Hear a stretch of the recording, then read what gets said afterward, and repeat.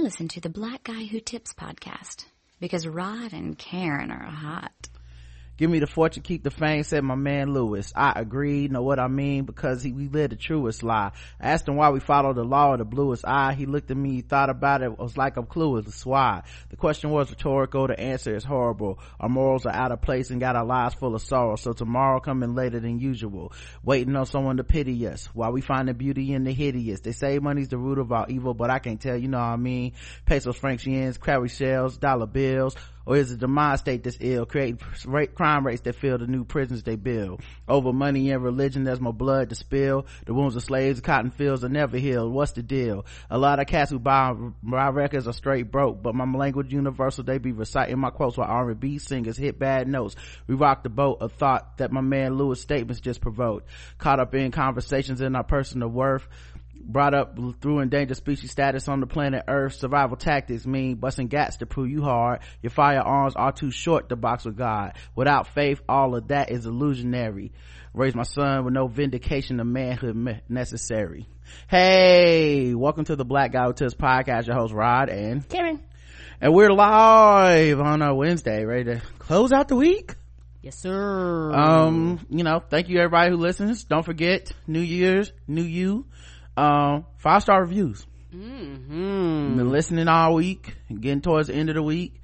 You can leave your reviews. They should show up by Saturday. We should see them. We should be able to read them on Saturday morning when we do our feedback show. Come on. We would love for y'all to keep that energy. Y'all have been doing so good this year of people that, and the other reason I like 5-star reviews is because, and they don't have to be long, but some of y'all will write in and y'all will give like the whole origin story, like how you heard of our show, right? What you like about our show, who put you on to the show, or how you put yourself on, or the beautiful bonds and stuff that are created between friends and family and stuff. I love hearing about people that like, hey, my friend put me onto this, my coworker told me about this. Yeah, we've heard stories. I remember shout out to somebody was like they got it from a stolen phone. Shout out to you. Yeah, my boyfriend put me on this, my girlfriend put me onto this. They might not even be my boyfriend or girlfriend no more, but I'm still fucking with y'all. Right. So I hope we decided to split the baby. That's you. Yeah, I hope you guys continue to write in, because it really does boost our spirits and let us know what we're doing is cool. Honestly, I'm gonna be real, better than a mention in the New York Times. Not that anything's wrong with them mentioning in the New York Times, but it's better to me to know that y'all care so much. Keep them New Year's resolution going. I know some of y'all be like, the new year I'm gonna leave my 5-star. You got the whole year. So the official weapon is the taser. Unofficial sport, bullet ball extreme. Guys, I cut my finger the other day chopping carrots. Now I was doubly mad because, one, HelloFresh, I do the meal box, guys. I love HelloFresh. Yes, I make them for lunch, sometimes dinner, stuff like that. And I'm getting pretty good with it. And you're very good at it. Thank you. Thank you. And the thing is, though, you have to pick your meals out right by a deadline, or you have to skip that week, or they just send you the default meals that they send generic. And the default meals, while they can be delicious, they are normally not the kind of meals I like to eat. I like to experiment, I like to try something a little different. I like to for example, I've been trying to eat more vegetable based meals, more plant-based meals. And so with the plant-based meals specifically, they don't opt those in. You have to pick them, right? And they have a wide selection. Like every week you get 12 different meals you can pick from, and we get 3 a week. That's pretty good. So I forgot, or something happened and I didn't get to pick my meal, so I got the regular degular, what they send everybody else, right? And they have been good, but I was like, ooh, Roger wouldn't have picked these at all. I could just tell. I was reading, I was like, he wouldn't have picked these. And not trying funny, they give you the generic, we want to be sure everything is safe meal, if you're not venturous at all, here's the meals for you. Well, like today it was honey chicken, sweetest honey chicken, over jasmine rice with green beans. The chicken was delicious. I hate green beans. Right. Now so I know he ain't picked this because he don't do the green beans. It's my least favorite of the beans. He don't do them at all. So, I made them. I had to spruce them up a little bit because they was just like that part of the directions was real easy. It was like, yeah, just microwave them in a bag for 2 to 4 minutes, and then put them in like a bowl and then mix them with salt, pepper. They be plain Jane, man. Like the way they do, because there's a lot of delicious ways to make green beans, but the way they do it not to me. So basic. Yeah, I don't like green beans in any type of way. You don't like them at all. It's just not my thing. Yeah, I don't know if it's a texture thing or what. Yeah, it might be. I can't do it. But I tried to spruce it up. I put like a little butter on them, and then I put some salt, pepper, and garlic, the smoky garlic that I got, and some other stuff. It don't matter. And then the other day they had one that was Mama's meatloaf. Now it's not that I wouldn't have made I think meatloaf is such a basic meal, but obviously they're gonna spruce it up. And that one turned out pretty good, but they had these carrots in there, right? It's called roasted root vegetables, right? You make basically you take some potatoes, make them cut them down to french fries, and then you take some carrots, and you take these carrots and you chop them in half, and then you just put a little olive oil on them, salt, pepper, whatever spices, then you bake them. And the carrots were cool because I didn't know this, but the carrots apparently as you bake them get sweet. And so I love roasted carrots. Yes sir. So when by the time I served it, the carrots actually were pretty delicious. The problem is I would have never ordered a meal where I had to chop carrots in half, just in general. And when I say my new knife works, guys, it works. Because I accidentally cut my finger cutting those carrots. Now, no blood got on anything. I cleaned myself. I became an adult. You have to talk to yourself in an adult voice when you cut yourself. Do. It's like, Roderick, you're gonna be okay. Don't panic. You're not dying. It's just your finger. Yes. Now we're gonna calm down. We're gonna calmly take a look at it. Okay, I know it hurts. We're gonna see how bad it is, if you need to go to the hospital or anything. And look down, and I was like, okay, you just barely cut it. You just cut it a little bit, deeper than a paper cut. Gonna take a few days to heal. That's fine. Where's the first aid kit? Gotta get the first aid kit. And I did all the stuff and take my finger up and finish cutting the carrots and all the stuff. I realized afterwards, I should have cut the carrots differently. It was my fault, really. Okay. Not that they shouldn't have got cut in half, but I should have used a different technique than what I was using. Oh, okay. Anyway. What were you doing? So I was taking a knife and having it over top like that, long ways, cutting into it. Yeah, and then putting my hand down here to hold it. It was just a mistake. Carrots and roll. So it slipped off of one of the carrots and just right into my fingertip. And I was like, oh, stupid. I knew it was stupid immediately. Carrots roll, my friend. But then after that, I realized what I should have done afterwards, I realized was, I should have just took a serrated knife and just cut it like that.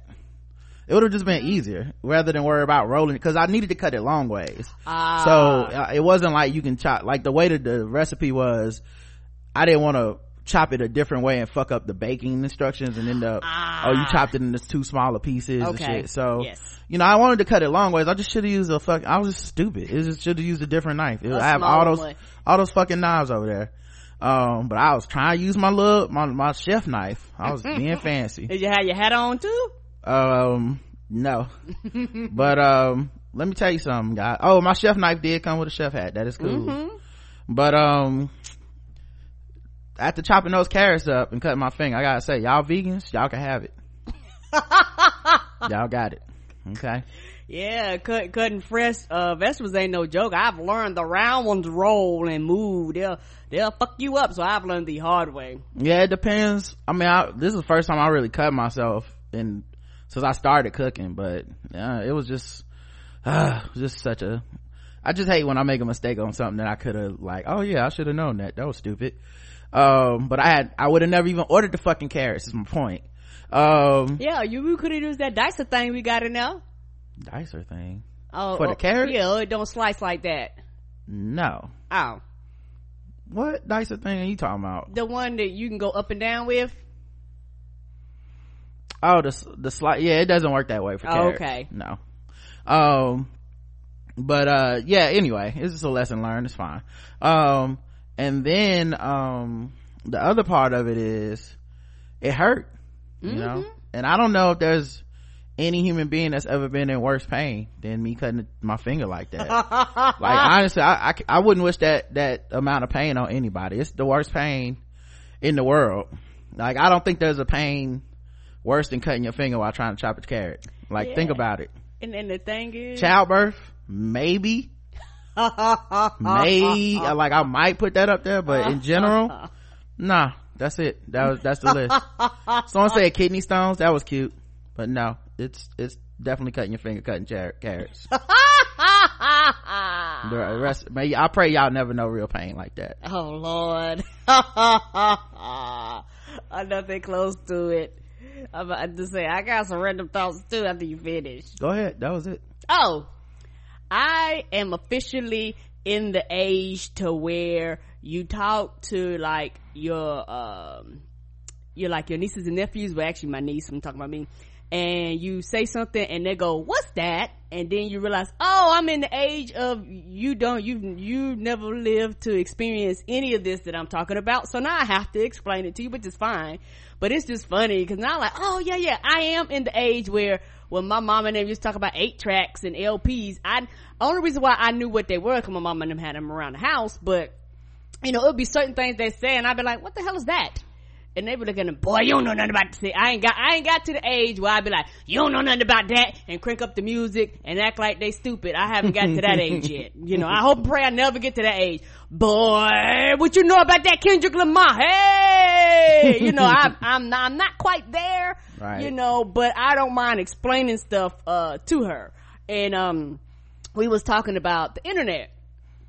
And, I was telling her how the internet used to actually call like a telephone, and how it used to like actually dial, and you could like hear it dial, and you could actually hear it like pressing numbers go do do do do do do do, and I was just going through the nose of her. She was laughing and stuff, and I was like, oh yeah, I'm old. I was like, yeah, we had to use a disc, you know, a disc, AOL disc and stuff like that.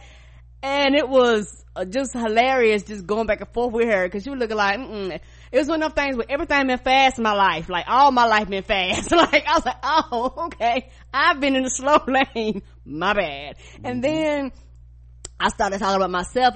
because we were talking about hair, and your mama and Layla was, you know, they was doing my hair and they was combing it out. Most of the time because of shrinkage, most of the time my hair is like tight to my head. So nobody in my like immediate family, you know, some of my cousins, but like my aunts and stuff like that, none of them have natural hair. So my mama, she was like, your hair not that long. I said, Mama, my hair is actually real long. I actually got a hair full of hair, and I basically took a whole chunk and strung it out like really long. And she was like, oh, it's long. I say, yes. I say shrinkage. I say most of the time it's drawn to my head, so most of the time, unless I puff it out in a fro or use puffs or something like that, my hair really doesn't look that long. And I was telling Layla how the longest my hair had ever been was when I had a Jerry curl, and it was like to my shoulders because my hair is 4C, is really curly. And when you got a Jerry curl is actually curly. And she said, what's a Jerry curl? And I busted out laughing because I was like, oh yeah, you of the age that nobody has a Jerry curl. You know, you 65 and up. About the only people nowadays that actually do Jerry curls. So, you know, so I had explained to her, I said, yeah, it's just like because she knows what a perm is, because she's natural though, but I was like, yeah, it's just like a perm except for makes your hair curl. And she was like, oh okay. And so it was just funny coming to the realization that you are in the age where you're officially old, and the shit that you liked, a lot of the shit that you love and grew up with is non-existent or it's repeating, you know, because now everybody's in the phase where everything is 80s. Like literally they're going back to glow sticks, they're going back looking like Jam and the Holograms, they're going back looking like Madonna, you know. So it's just been an experience basically watching your childhood be the cool shit, you know.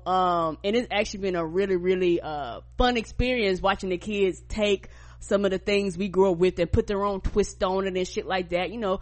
Breakdancing has always been around, but because breakdancing was 80s, kids are really starting to get back into, breakdancing and things. You see more of those videos online. So it's just been a fun, experience watching your childhood, go on to the next generation. Just like, with us, we was, into the 60s and the 70s shit. Our parents grew up with that type of things. So it's just been a fun experience. I'm pretty sure I'll probably say something else and she'd be like, what's that? And I'll explain it to her, but it's just been a fun ride. Cool. I definitely understand that. I talk to kids at the Y and stuff sometimes, and they're younger, especially if you talk sports, it's like that age that, like, honestly, what's funny is a lot of these kids don't remember or know or haven't seen him live, Michael Jordan. Right. And that's everybody's biggest, at our age group, biggest influence on basketball, biggest star in basketball history. And correct. A lot of our generation has an attachment to him that's almost infantile, like it's like you would with a father figure or something in basketball, where no one can be better. And meanwhile, if we're being honest, by different parameters, they're better basketball players. It just depends on what you believe. Like, right. He didn't end with number one in every record. He didn't end with the most championships. He didn't end, but our minds formulated around him to make what his path was the most unattainable, unreachable goal, right? Like, we decided that going to 6 NBA finals and winning them all is bigger than Bill Russell's 11 rings. We decided that it's bigger than LeBron James going to even more finals, but he lost some. We just decided these arbitrary determinations of this is what makes somebody great, and we do all this revisionist history, right? Scottie Pippen's not, if you listen to Michael Jordan fans, Scottie Pippen might as well just be anybody. He's just he wasn't a top 50 player. Why are we even talking about him, right? And it's been interesting to be alive for that, because before, I remember, I'm old enough to remember when Michael hadn't won those titles, and I was a big fan, and I was like, he's gonna win championships, he's so good. And older heads was like, oh, he ain't that good, he ain't nothing but Dr. J, he wasn't even better than, and they just named all these, Oscar Robertson would be doing this, and that was their Jordans, right? So now kids are, these kids now, they're they were old enough to normally see Kobe. Yep. LeBron. Obviously LeBron now, but a lot of them is they stop at, no, Kobe's the greatest, right? And if you can't do it like Kobe, you ain't good, so it's just it's interesting how it runs in cycles like that. Yeah, and also I know for me, before the the Bobcats/Hornets was here, I used to love Chicago Bulls. I was a big Chicago Bulls fan. I even had I don't know if you remember this, the old school posters that they used to pick, where they would have them each one of them be in their shots, one be dribbling the ball, one be shooting the ball, and then it would kind of be all around the one of the old schools. I had a poster like that. I used to do basketball trading cards. I knew everybody on the team and kept up with the trades. This is when I was a child, right. Kept up with the trades and stuff like that, because the Bulls was the best, and this is when the Chicago channel was the Chicago channel. And so now when you go Chicago, WGN, and so now I used to get confused the way they call the Chicago channel now, because I was like, that's not the Chicago channel. Because what you mean?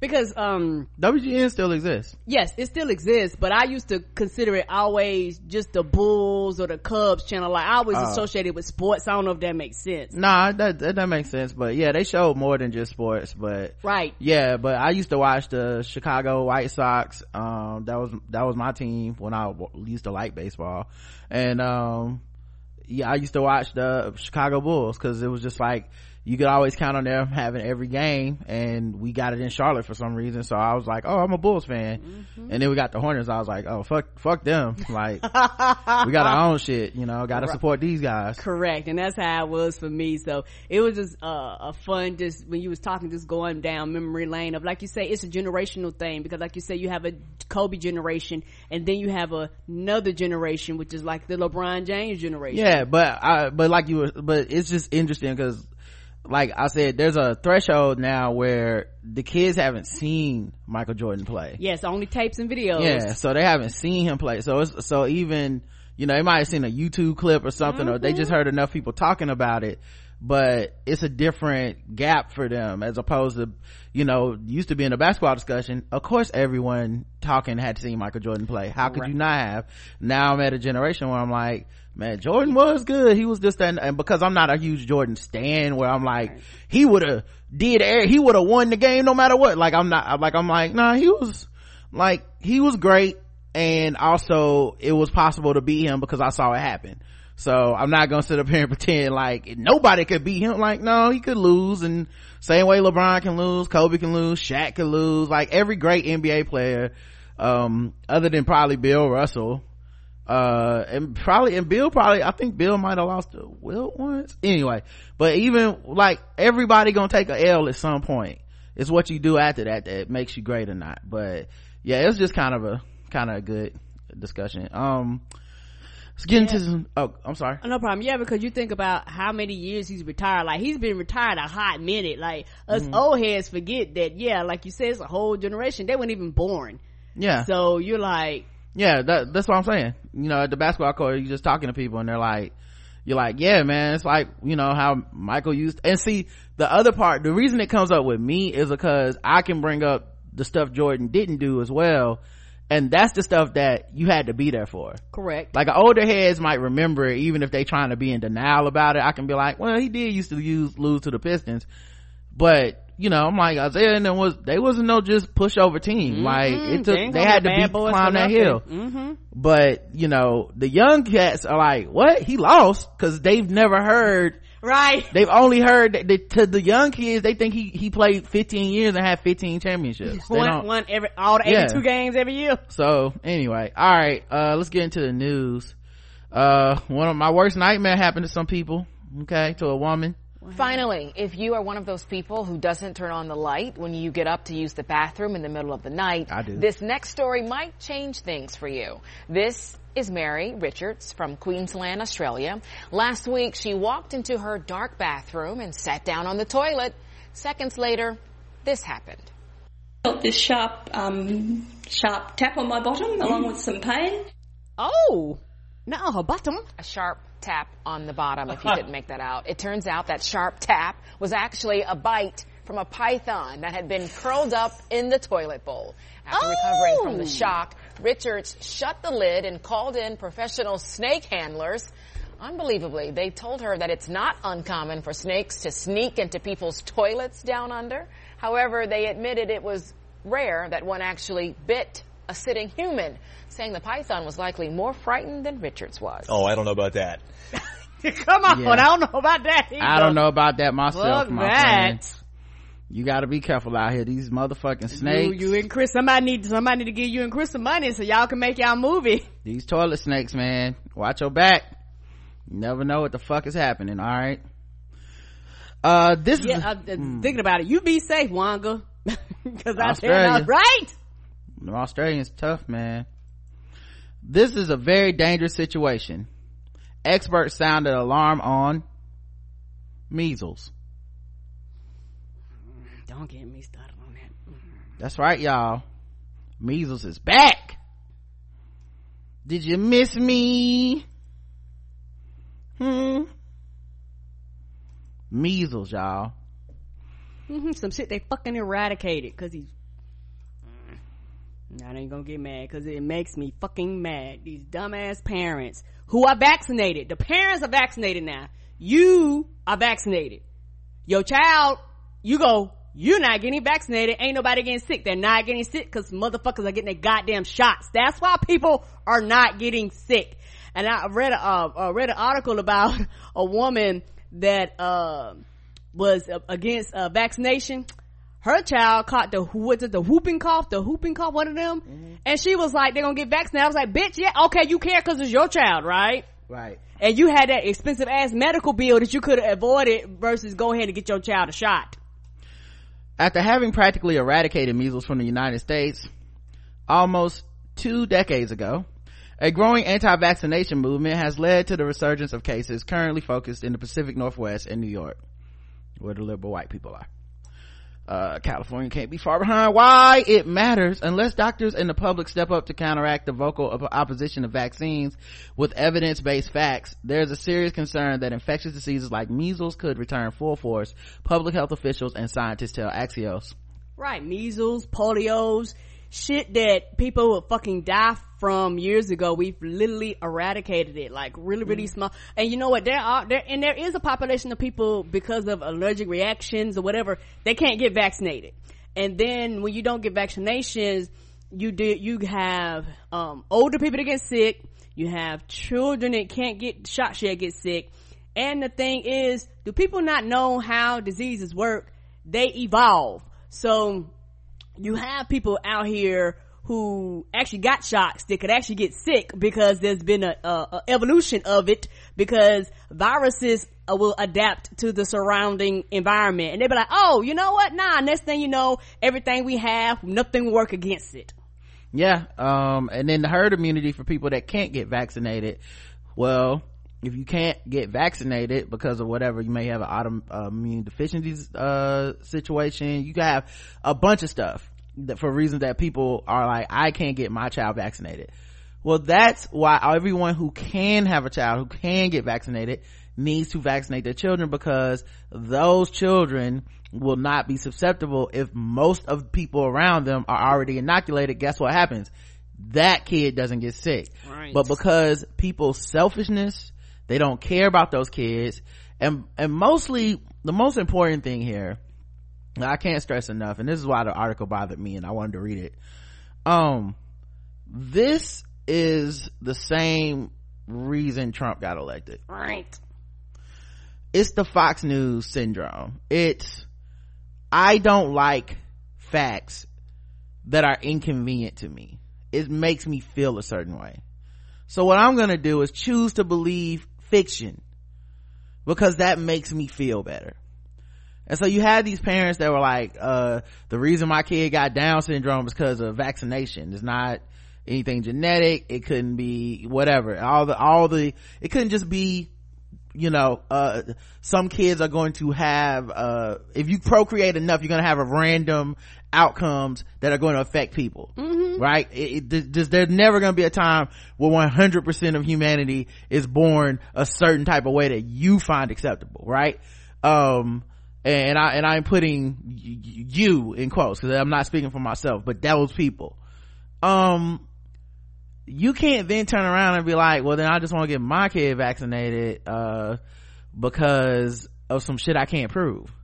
And you had major stars like Jenny McCarthy pushing this, and the reason I say Fox News, it's really more cable news than Fox News, but it's the idea of treating people who are afactual, also known as liars, with the same weight, the same heft as scientists, as experts, as people who are working in this field.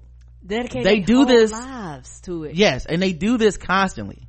It's not just dedicating a life, because I want to be clear, they are educating themselves. Right. They are doing research, conferences, meetings. Like they are, like this is not willy-nilly, because you can dedicate your life to some afactual bullshit. Mm-hmm. But the media really breathe life into this, the internet, all this stuff that allow people who are idiots, who are conspiracy theorists, who are they're just celebrities that just happen to have a contrarian point of view.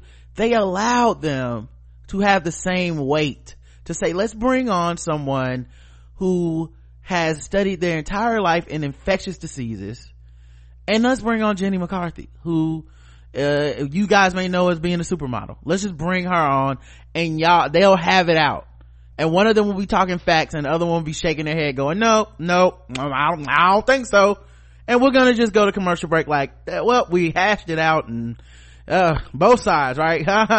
Well, now you got fucking measles back. Like, what are we doing? Y'all gonna bring back the Black Plague because you feel bad about these facts? So yeah, I think it was the governor of Washington State Governor Jay Inslee declared a state of emergency January 25th after multi-county cases caused a public disaster. There were 36 cases reported on Monday. The nearby city of Portland in Oregon is also concerned, as there have been dozens of possible exposure locations, ranging from a Trailblazers games to a children's museum. Right, because they fucking travel. You go weird places, you touch shit, you cough. Right. There are also 349 cases reported in 26 states and DC, including outbreaks in New York, New Jersey, where many were vaccinated people in unvaccinated people in Orthodox Jewish communities. We can't let this group think because of shit that's just not scientific, like your religion, like some conspiracy theory on the internet. We can't let that overtake science. And the reason I'm making it bigger than just this measles outbreak, same thing with climate change. It's the same fucking logic where it's just like, I don't want to feel like that's true, so I will just find some other shit to believe. It's the same fucking logic. It's why we have Fox News. It's why we have Trump, because they say they satisfy that hunger inside for an alternative point of view. I don't like black people. Oh, let us tell you why that's okay. I don't like this global warming thing. I don't want to change nothing. Okay, well, let us tell you why this all bullshit. Yeah, I don't think this vaccination shit, I don't like the idea of some scientist poking me in my arm with a needle. Doctor, I don't need that. Yeah, let's tell you why that's bullshit then. You don't have to do it. Fuck out of here. And they just doing it to get rich. All of those motherfuckers working at Fox News got vaccinated kids. 100% of them. Come on. And they vaccinated themselves. Get the fuck out of my face. Same way they was like, sexual harassment, Me Too's, all bullshit. And then all them women went and sued Fox News. Why? Because they was getting their titties grabbed and shit. And they was like, you poors might want to put up with this at your chicken plant that you're working at, but I did not get my degree and these blonde tresses all scrunched up so that I could get my titties squeezed on for free.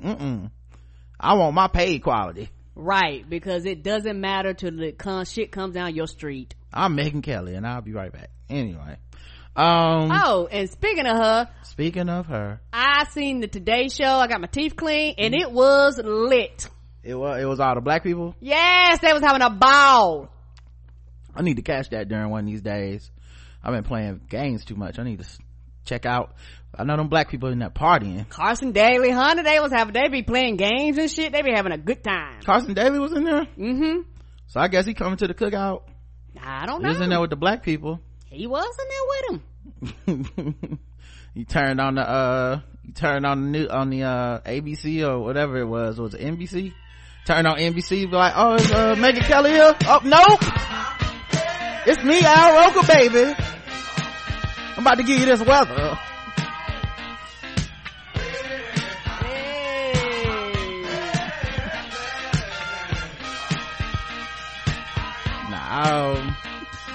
Yeah, I think that's what we need in life right now, because the news is depressing, so I need Al Roker to come on and take me to the cookout. Come on. This story's been making the rounds on Black Twitter, and Black Spaces and Black Online, Facebook and shit. So apparently lifestyle mogul B Smith has Alzheimer's. She's been diagnosed with it, and it was revealed to the public in 2013. Okay. Her husband Dan Gatsby and her presented a united front when they revealed it. The couple co-wrote a book, and Gatsby has spoken openly about their struggle since receiving the heartbreaking news. Okay. It's the toughest thing I ever dealt with, he told People magazine in 2016. Anybody who is an Alzheimer's caregiver knows exactly what other caregivers are going through. It's 24/7. The complexity and intensity of it is very rough. As Gatsby continues to care for Smith, he revealed he found a new love in December. To steal the title from 50 Cent and The Game, hate it or love it. You can debate, but for me, I'm just feeling great. Life's too short to ask for a rebate, so I'm gonna surf through life before it's too late. Hashtag voila.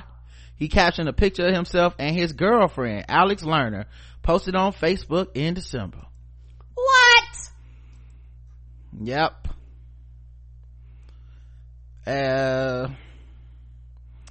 Pictures of Lerner at home with Smith and Gatsby soon followed. Online, Gatsby's openness about the situation has begun to spur backlash. So he posts pictures of his wife who, you know, has Alzheimer's, and his new woman that he has moved into the house with them, that I guess is dating him now, I guess is the best word. So I mean, I understand she has Alzheimer's, but he don't want to divorce her. No, he still wants to be her primary caregiver and stuff, and also wants to be with his woman. Now his wife is on the right in this picture, and the new woman is on the left. And he seems to be kind of celebrating it.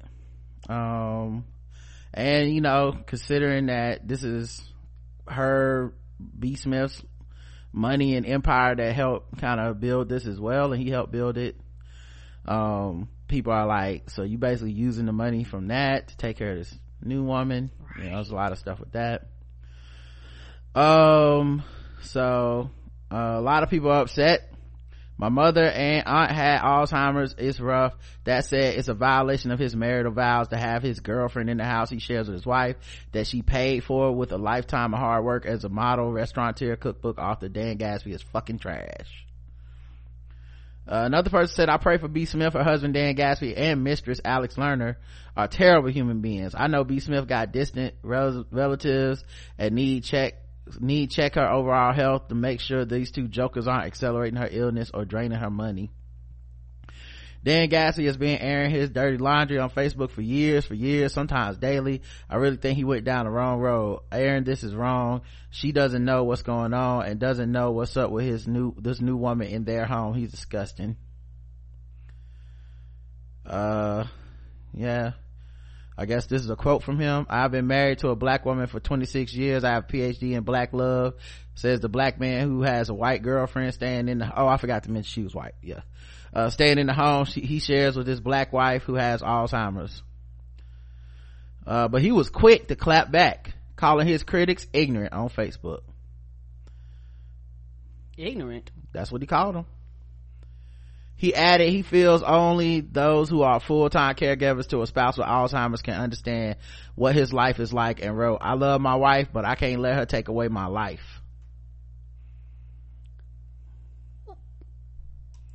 What? Leave! You still using her money?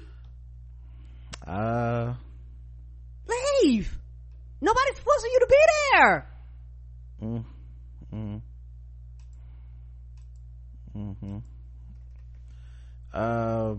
I mean, I thought marriage was kind of pledging your life to someone and the sickness and health and right. I mean, like I said, now this would be a different situation if before she has Alzheimer's they was like, hey, we're in an open relationship, yeah, and he was like, you know what, my wife getting sick, you know, we've had an open relationship, I'm think like that, I'm more understanding to that. But it don't sound like that arrangement was made. She got sick and he was like, oh, now I'm gonna open up the relationship. You don't know how she feels about that because she can't tell you. Well, it sounded like he basically said she can't remember this, so why not.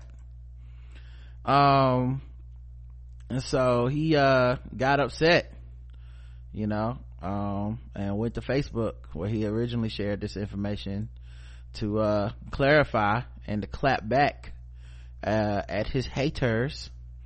Did you create it? Because you know what, you could have said nothing. You could have said, that's where I was going with this. You could have said, I was gonna read the whole thing, but my point was, wouldn't nobody have known this, like, so there's this thing where it's like something is your business and we can go, that's y'all's business, we trying to stay out of it. All right, you know, it happens all the time. You have a friend, they got a problem with another friend, hey, you ain't gotta tell me all this if you don't want to. It's totally your business, I didn't ask. Right. I'm not prying, you know.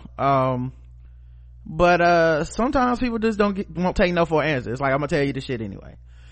Well, this is kind of that to me, where it's, hey, I don't need to know all this, homie. whatever you doing with your life, that's your life. And he's over there like, I got to tell my business. So we replied, newsflash, to the nickel and dime PayPal thought troll named after 2 European cities be lived in and all of us have traveled to extensively. I wonder, who could he be talking about? 2 European cities. I have no idea. Y'all know who that is? All right. To the writer and editor of the Negrio. That's pretty good. Oh man, that name, that's hilarious. Instead of the Griot, the Negrio. That's pretty good. That sound like a dish. Who ginned up controversy by covertly spewing racist innuendo, to the bloggers who wallow in the mud and the filth of lies, to the idiots and ignorant people calling for my arrest and saying B is or has ever been abused. I only wish someone in your immediate family had Alzheimer's, so you can see, feel, experience the pain of millions of people across this country, so you know firsthand what it's like to care 24/7, 365 for someone who can no longer care for themselves. And last of all, but to me least of all, those religious Neanderthal who judge as if Jesus was a ball and God is a bat, swinging wildly and judging harshly. I say to you, B. Smith's worst day is 10 times better than you've experienced. I love my wife, but I can't let her take away my life.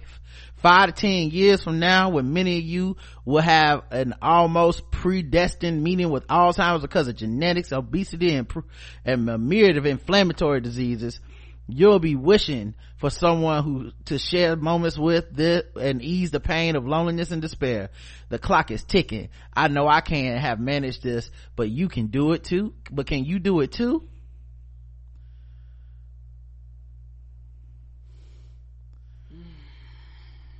That sounds like an Instagram post. It was a Facebook post. My thing is, I don't know why he would, because it was in like the Washington Times, so like he knew a Washington Post, so he knew everybody was gonna read this. It's like what did he think that everybody was gonna be like, good for you, my brother? Yeah, and it was like pictures of the white woman girlfriend in the house with like B. Smith there, kind of looking like she wasn't totally understanding what was happening. Like, it just didn't make sense. Right, 'cause she has Alzheimer's, right? Like, why would you flaunt this? It's such a weird thing to do. Like, I'm not trying to shame the idea of this could happen, and you're still a cognizant, present human being, and maybe you want to take care of your wife and shit, and maybe, you know, this husband, whatever the situation. I'm not judging, but like, I can understand that this could be a possibility, and it's just something that people don't talk about. And right, it would be one thing if it was like, I'm trying to take the shame out of this, I just want people to know that this is a tough thing to deal with, but to then turn around and be like this is because I got a PhD in black love, you shut up, you angry bitches. Like, well, now you just want people to be mad. Like, did you do this just to make people mad? What's the point? And y'all do have family and friends that are reading this too, and they're not going to be too pleased about this. Yeah, I think his daughter weighed in. Let's see. Gadsby opened up further in the Washington Post profile. He told the paper he believes the vitriol came from people who had an issue with learners' race. I've been married to a black woman for 26 years. I have a PhD in black love. The piece also explored Gadsby and Lerner's love story. They started as friends, and Lerner wanted to keep it platonic for a while. We were friends, Lerner recalled. I didn't want to go out with a married man. As she got to know Gadsby, she said she realized he is not a man cheating on his wife. His love for Smith impressed Lerner. What I admire about him is he takes care of her. The native German also became one of Smith's caretakers. Oh my God. If I can be compassionate to her, I can do anything for her. It makes me feel good. If it's giving her something to drink or making her something to eat, she loves to eat, I feel good. One of his caretakers. Her caretaker. I'm sorry.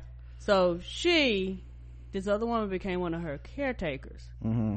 A woman that she didn't know prior to being sick.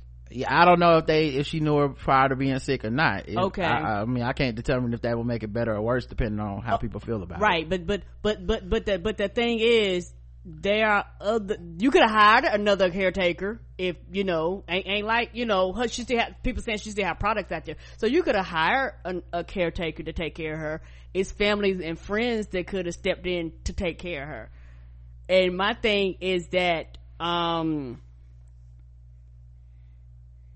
guess, from my perspective, like I said, you could have said nothing, because once you put this out in the public, people are going to have opinions about it, and everybody's not going to be pleased with it, and you can't be mad because they was like, nigga, you cheating, because to a lot of people that's what it appears to be. Yeah, I'm sure between Gatsby giving her rounds, she goes in there and takes care of B. Smith. She's like, oh, let me give her some food while he recuperates, and then he can finish taking me to Pound Town. Right. And the thing is, for a lot of people, it wouldn't matter what race this woman is, and for some people it does. So they're gonna like, oh, you let this white bitch in your house and then you let her be a fucking caretaker? How dare you, nigga? Yeah. And so that's what a lot of that rage is coming from. Around. Right. And then when you're dealing with the internet, you're dealing with people that have hurt, that have pain. You're dealing with people that black men have left them for white women. So when you put this out in a public sphere, you're dealing with all types of people. Like I say, a lot of people wouldn't have cared who she was. They was like, these were not your arrangements to your marriage to the best of our knowledge. Right. So why are you changing the rules after she can't give consent to this? Dana, Gatsby's daughter from a previous relationship, also gave the relationship her blessing. The 32-year-old moved into the home to share the duty of looking after Smith. When he told me, I was like, thank God, I'm happy, she said. What Dana doesn't like is her dad's social media behavior. I tell him all the time, be careful with what he posts. I say, look, you're gonna make people mad. You either have to be okay with that or you have to change. Gatsby insists he told his wife about Lerner, but admitted Smith's illness makes it difficult for her to internalize information. So yeah, so she must not have known at least about this part of the relationship. And now that she has Alzheimer's, how could she possibly know or approve? And like, if she approved, I wouldn't have had a problem with it at all. Smith's decline is evident. The woman once known as Black Martha Stewart has issues with her short-term memory and speaks in short, incoherent sentences. During the post-interview, she talked to Lerner about non-existent baby and didn't recognize herself in the photograph. Despite the challenges, Gatsby remains by her side. Dana said her father's dedication is evident through the fact that he's never left or placed his wife of 26 years in the home. She's in this house. She's here every day, says Dana. I don't know. That's just one of those things you wish you didn't know. That's how I put it. Right. And it's really, really complicated because there's a lot of moving pieces, a lot of moving factors, and people that have to take care of their spouses, it has to be a toll on them. It got to be a toll on them. And nobody's saying it isn't a toll on him. All people are saying is do this the right way, as far as she needs to be aware, but you can't make her aware, and that's the problem. You can't make her aware of the situation so that she could put in her approval or disapproval. And I think for me personally, that's why I have the problem with it, is that this wasn't something that, like I said, y'all had an open relationship or bisexual relationship or whatever relationship you determine, and then this happened and you go, well, oh, we've already had these arrangements, I'm doing this, I don't have a problem with that. But for the fact that you was like, oh, I love you, I'm gonna take care of you, but I still want to fuck, so I'm gonna bring somebody else inside this house to fuck, and you know, while you're around, and everybody's just supposed to be cool with this, and everybody's not going to be cool with that type of scenario. And at the end of the day, you could have said nothing.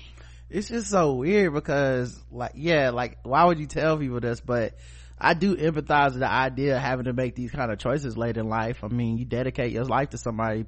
Part of that is watching each other die, you know. It's sad, but it's the truth. And in a strange way, it's not like he's given up on his vows, quote unquote, of taking care of her. Correct. Because he would be judged no matter what. Like, the only thing he could do is pretty much wait the rest of his life. The thing is, and I think a lot of the outrage is coming from this, the fact, not the idea, but the fact that men do this shit way more often than women when it comes to somebody gets sick, next thing you know, this motherfucker's like, well, divorce, time to get a new car, get a new bitch, move, get some more kids, like, get the fuck out of here. And I think it's the unfairness of that societally that really makes women like furious, because many a woman has dedicated her life to some old ass nigga that's, you know, you gotta watch this motherfucker slowly die in the prime of your life, especially when you consider age gaps and shit. It's like you gotta watch this motherfucker, you know, slowly die, and you just, you know, out here with prime pussy. Like, I guess I'm gonna just do what I'm supposed to do as a wife, and this is what I signed up for as a marriage, and blah blah blah. And it's not very uncommon. I forgot exactly what the statistics are on how much more likely it is, but it's a lot more likely for men to just leave. Correct. You know, or put you in a home or something. And people would judge if he put her in a home. I'm not gonna front like they wouldn't. Right. But if he put her in a home, it's not like he'd be in the Washington Post talking about, guess what I did, put my wife in a home. Like, he wouldn't be, you know. It just seems like something, to me, something is just unsavory about the delight that he takes in it. And I don't know how to put it better than that. It just, there's some sort of like unabashed quality to what he's saying, because I don't find intellectually the idea that this is just a tragic situation and you're trying to make the best of it. I don't find that to be so repulsive as much as I find his, y'all niggas need to get off my dick, like that is weird to me. Right. And for a lot of people, from my perspective, a lot of people, it's like you're bragging, because she has a fan, and that's the thing, she has a fan base, people that love, care about her, buy her products, follow her on social media. So she has this fan base, right? So somebody that these people love and adore and support her, somebody, you know, and she's a black woman, so people can relate. And, you know, they knew of you, you know, because you're a husband, and they're like, you turn around and you flunked this relationship in front of us, and then you flaunt this other woman. No, you're not leaving your wife, but you flaunt this other woman. Like, we're supposed to be okay with this, and that's why. And it's not even about us being okay. Why even tell us? Right. It doesn't. Like, I'm a firm believer in it really doesn't fucking matter what I think about your relationship. Correct. I understand, quote unquote, love is gonna do what love does, and it don't really look. It like every decision within a relationship is not some shit for a goddamn focus group. Right. You know, there's gonna be some shit that people are either like, they're like, I need this from you to make my relationship work, but I don't need the world to know that I need this from you.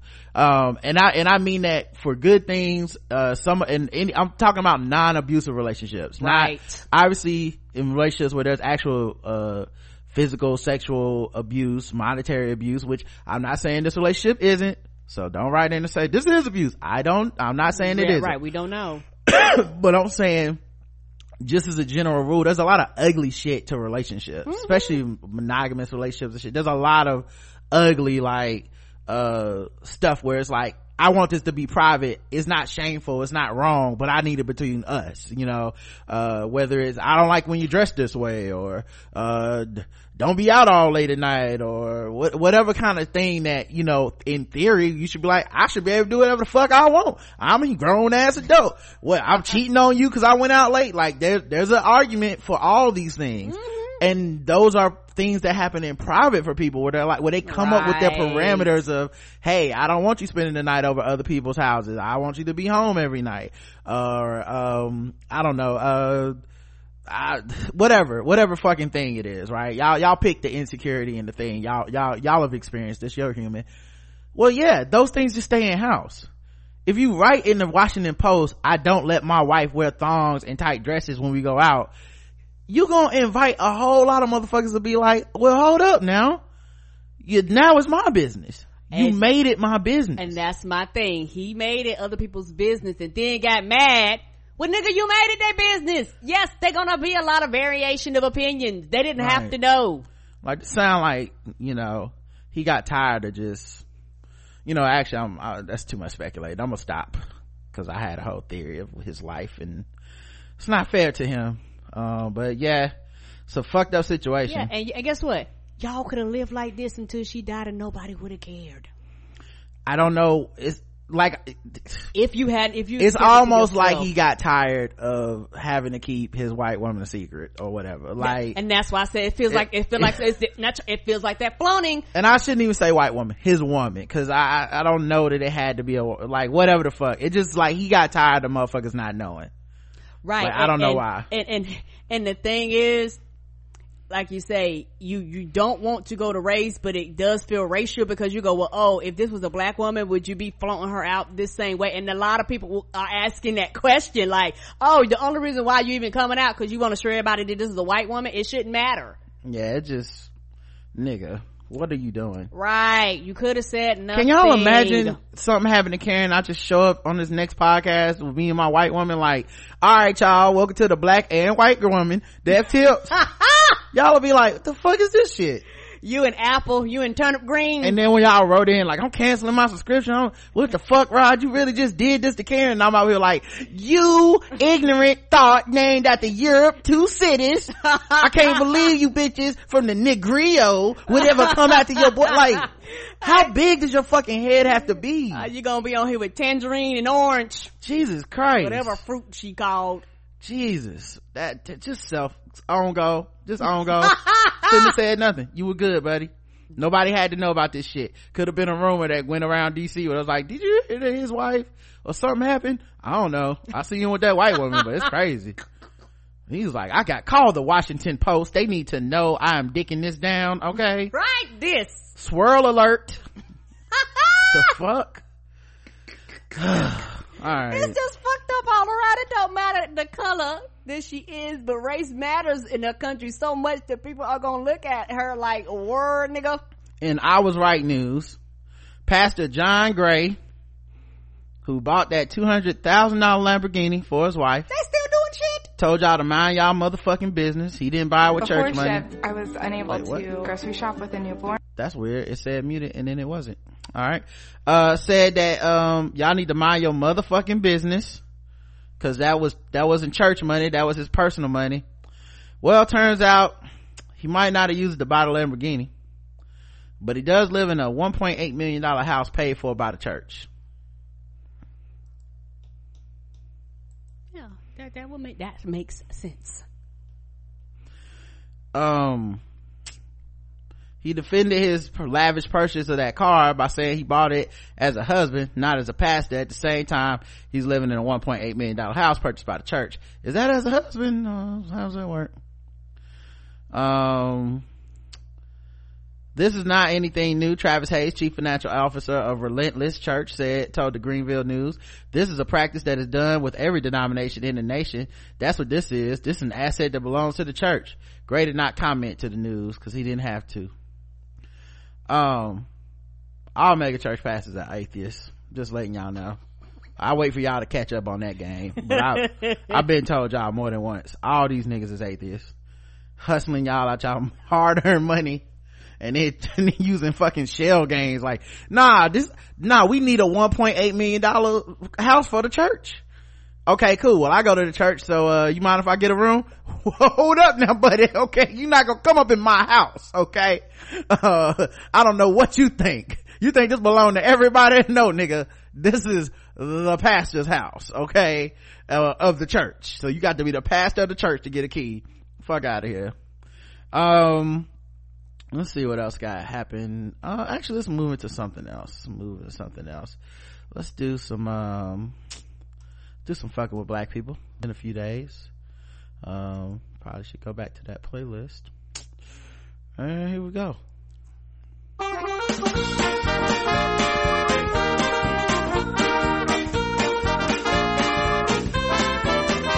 We're just fucking with the black people. We're just fucking with those blacks. We're just fucking with black people. That's right, guys. It's time to play the game that we all hate to play. It's fucking with black people, the game that goes all around the world and finds different articles to make us feel fucked with as black people, and we assign point scores from 0 to 100 in intervals of 25. Today's contestants, everybody, let's see who's fucking with us now. Video of Nick Cannon goes viral after speaking on why he and black men want white women. Well, this is hell of a follow-up to our last article, isn't it? Right. Nick Cannon gave his thoughts on why black men want white women. A video of Nick Cannon's talk show. He got a talk show? Right, guess he got a podcast too. He everywhere. Why does it feel like Nick Cannon having a talk show has been a revelation to me every time I've read it? Right? Like, I feel like we talked about it before, and every time I'm just like, this nigga got a talk show? I keep forgetting. Like like people watching this shit? Y'all doing this? Somebody watching it. Video stars with him describing reasons why black men want white women and people are rightfully attacking what he's saying. Let me see if I can share my screen because I think it's something I can play for y'all. Okay. We'll see. Not sure about this website that's hosting the video, but you gotta get your black news somewhere. White women are looked at as success. In America, we see a white woman, I couldn't have you. My daddy couldn't have you. My granddaddy couldn't have you. I would get killed even looking at you. So now, if I play for the NBA, I want them all. So you're telling me the black woman who has been there for okay, is this nigga like... Is this Hotep TV? What's happening here? Hold on. What is this? This is an overwhelming situation. Right? Is he gonna sell me a bean pie? I'm confused. For my senses. This is the most wokest, protepist. This is aggressive. You got 3 black power fists in the background. I don't know what it say below them. Is that... I don't know. Is that Latin? Is that Cannabis Club? I don't... Cannon's Club. Okay, so Nick Cannon's 3 black power fists. Cannon's Club. He also got what I assumed was a... They're doing this in the library. What's happening? All these books. I'm confused. What looks to me to be a Louis Farrakhan impersonator is his co-host on this, I guess. Right. I don't know. And he not even calm. He was like, what I want to say, my brother, is that... I was like, what? Yeah, so that dude chimed in to talk about the white women. So just angrily. Let's get back to this. That was a lot. Right? I didn't know what was going to go in the whole damn time. When we were getting lynched, when we were getting whipped, who was there for us to heal our wounds? If you can give up on a black woman so easily, you don't deserve no other woman because you have demonstrated that you can't give enough love to the number one who needs it the most because she has been destroyed the most, rejected the most. She is the number one divorced, last married, most mistreated, and you telling me that because now you have money, now I'm free to go mess with the same white woman who helped to keep me in slavery. Selfish black brothers, selfish, who want to come together with a white one as an individual as though she is the epitome of greatness. She's the most beautiful. She has the best hair. She has the best everything. No, I think I'd take some brown sugar over some white cancer causing sugar any day. I can't have both. What? What is happening here? I can't have both. I want chocolate and vanilla. All the ice cream. That, first of all, that's a lot. The honorable brother, I don't know. Louis Farrakhan, really wasted his motherfucking time and breath talking to that man because he hit him with straight facts, and that dude was like, I mean, that's cool, but I mean, I can't have them both. I mean, why not? Why not both? Why can't I fuck with the oppressor and the... I don't know. Sugar causes cancer. Nobody told me that. Well, I like a lot of sugar. Well, that's a great snippet if you want to promote your show. Gotta give him credit on that. Right? 0 to 100. Nah, 0, cause that shit made me laugh. 100 for him. But that shit is fucking hilarious. I like both sugars too, baby. What's funny to me is that he was just saying Travis Scott is doing the Super Bowl because he had a baby with a Kardashian, as if that was some type of knock on him. Like, of course that coon is doing the Super Bowl. He had a baby with a white woman. And then Nick Cannon's on his own show being like, what, I can't like him like a white woman? I mean, my granddaddy couldn't get a white woman. I can't get me one? Damn. Like, what? Well, this is the part that perplexes me the most, y'all. This is what bothers me the most. How do white people not know that this nigga is up to these things? Cause they don't pay. Well, he's not on there like Everybody Got Talent shows and shit. When he clocks out, they don't pay. They were like, we don't care what that nigga does. How do they not know? I don't know. Cause like let's talk about being a black man for a second. Do y'all think Ryan Seacrest somewhere doing this kind of shit? No, because they assume he doing black shit and niggas. You know how with the white media in mass, white people in mass, if it's quote unquote black shit, they don't care. I guess what I'm saying is this though. Ryan Seacrest has a radio show. Yes, he does. Ryan Seacrest got caught up on some Me Too shit. Mm-hmm. But Ryan Seacrest is not finna be on the air talking about what? I mean, I can't grab some titties. I mean, come on, guys. Cause he would be canceled immediately. Everybody be like, oh, so you did that shit. Yes. Only black dudes really be out here like, I'm about to live reckless on the weekends. Like, I clock out of America Got Talent at 5 p.m. on Friday, and on fucking at 7 p.m. on Friday night, I'm gonna be out here like, why I can't fuck all the white bitches? Okay. Yeah. You know what I'm saying? I'm off the clock. Y'all can't do shit. Anyway, I give it 100 cause this is crazy. Oh yeah. Yeah. What's wrong with him? He get 100, but that clip was fucking hilarious. Yeah. And for the record, it's facts on both of things that they both are saying. Real talk. That's why there's so much pushback. Mm-hmm.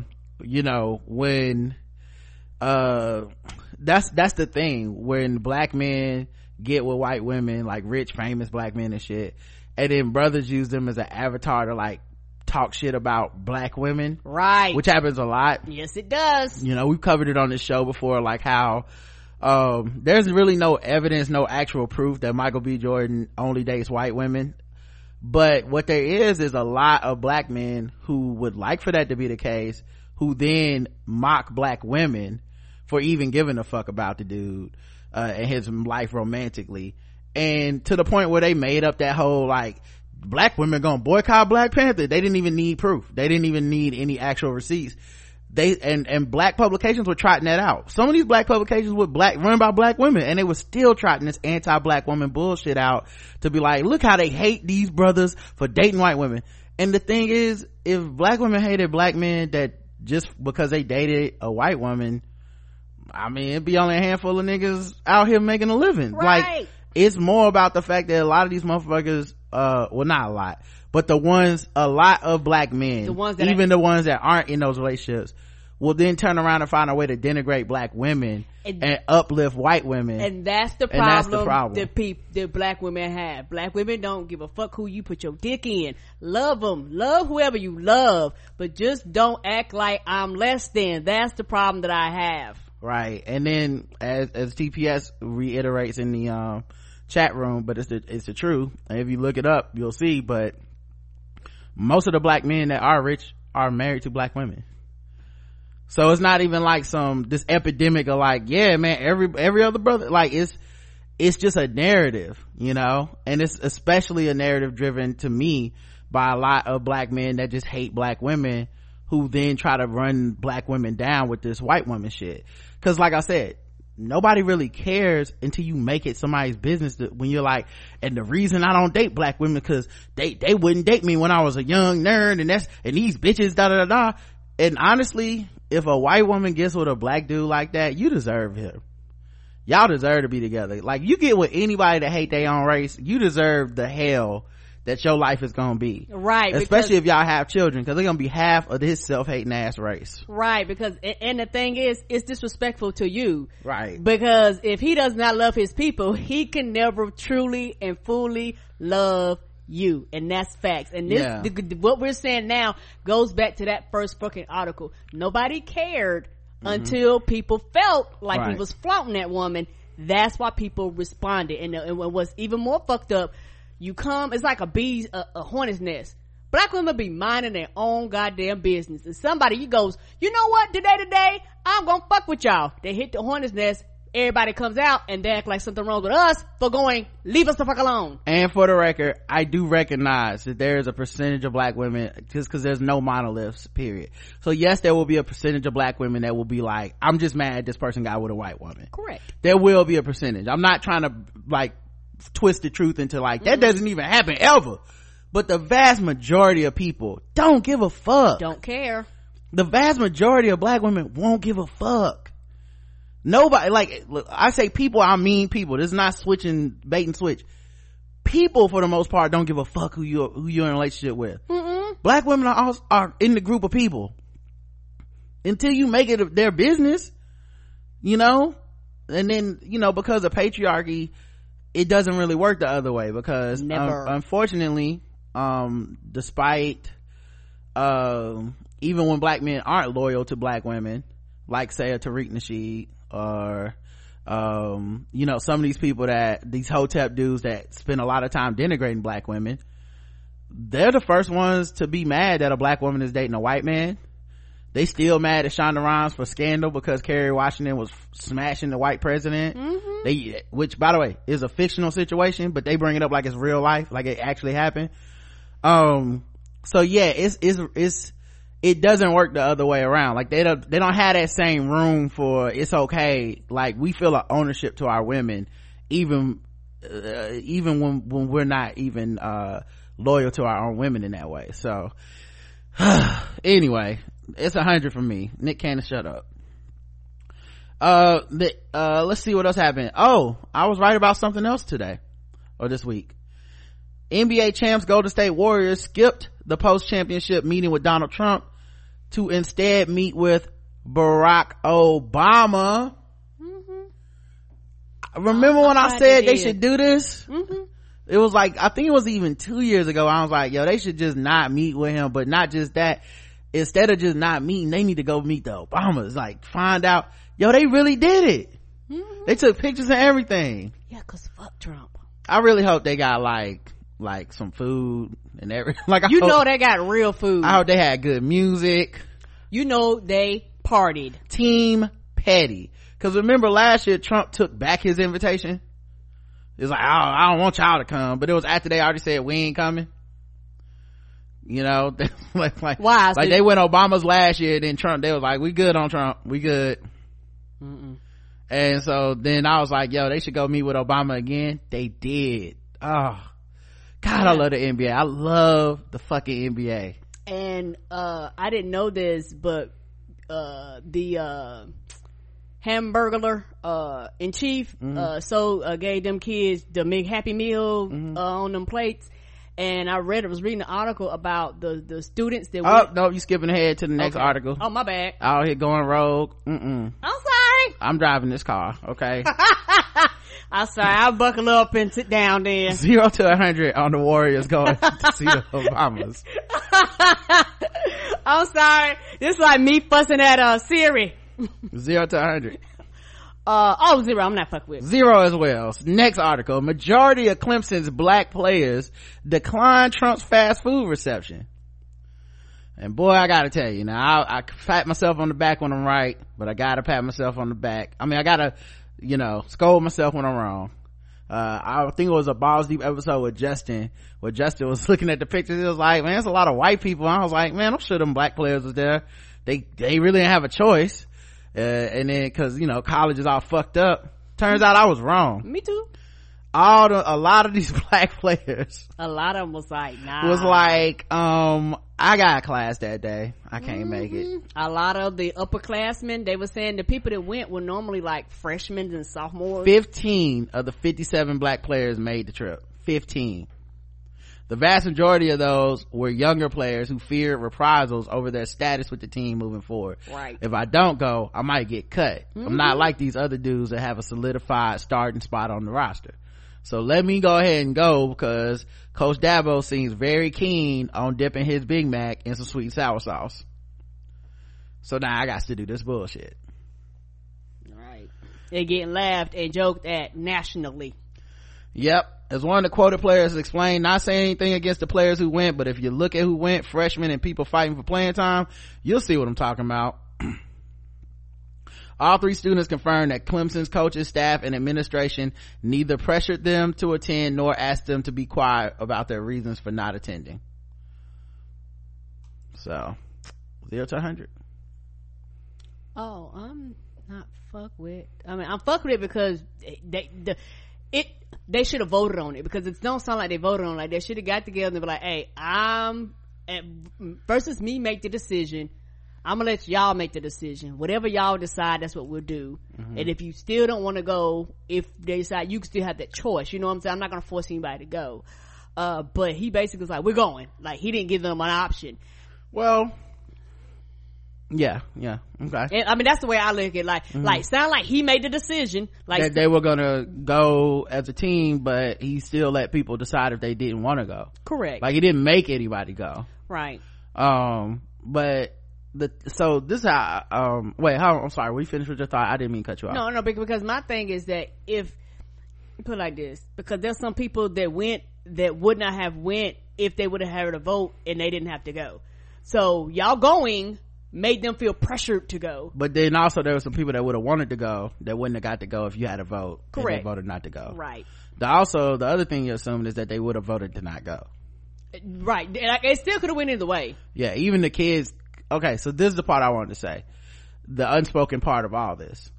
The locker room of most football teams, pretty divided, right down the racial lines most of the time. Correct. Those white dudes that play that sport aren't necessarily the most liberal people. It's one of the reasons that when it came to like protests with Colin Kaepernick and stuff, you didn't see a lot of white dudes taking a knee. A couple of them supported, like, I think, and I mean, it was a couple. I don't mean like 12. I mean like 2. And like Chris Long, I remember, was one, and there was that dude for the Bengals.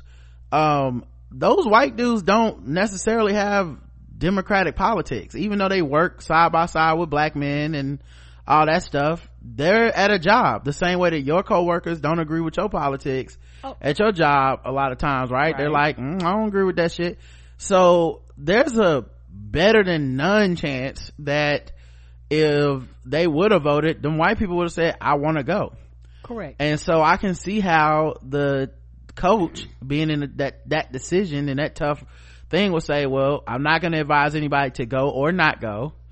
I'm just going to say we're going. There's going to be a bus. If you want to get on and come with us, you can. If you decide to stay home, you can do that as well. Because at the end of the day, with a lot of this stuff, white people are not bothered by Donald Trump because they don't have any skin in the game. Right. To them, he's just the president. If anything, it's kind of cool, a wacky president, because nothing's really happening to white people in general. None of these rules are really against them. So to them, this is still theory. It's one of the reasons I don't really have white friends anymore. You know, I peep game early. Like, I'm talking during the Republican primary of 2016, and them, like, I had it only took a couple people caping for Donald Trump to make me be like, this is not gonna be my life. Y'all are not about to gaslight me and make me think this shit is okay or funny or say a little sideways shit. I don't play those games. So you have to get the fuck out of my life, and I'll never regret that because I had to stand up for myself. Right. Now, you know, these weren't lifelong friends. Like, I understand some people probably had, you know, I wouldn't break up with my lifelong friends, but still, I had known those dudes for over 10 years. Right. Really long time. And I was like, yeah, this is it for me. Right. Like, if y'all can't see what the fuck I'm saying, then everything in our relationship got us in. So, I would think more about the divide on the team being bigger than ever when they got back. They're lucky that this is the end of the season. They might not see each other for a few months, but right. You know, to me, I'd be looking at the motherfuckers that win if I was black, like, okay, so that's how you feel. You went up there and got some fucking McCheeses and shit, some McChickens. You got joked and laughed at. Yeah, but you didn't care. You wanted to go. It doesn't really matter you got clowned. That's what you wanted to do. Correct. You know, so anyway, for me, still 100 just because of the optics of the whole thing, and it's Trump. Like, Trump always gets 100. Permanent. But, alright. Last one. This soul food restaurant is serving lessons in black history with shoebox lunches.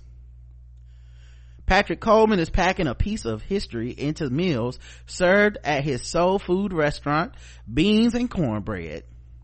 Throughout Black History Month, the Detroit-based bistro will offer shoebox lunches similar to those boxes African Americans used to store food when traveling in the South during the Jim Crow era.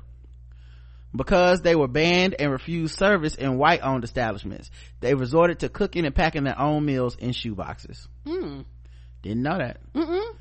One of the many facts that can be on this box.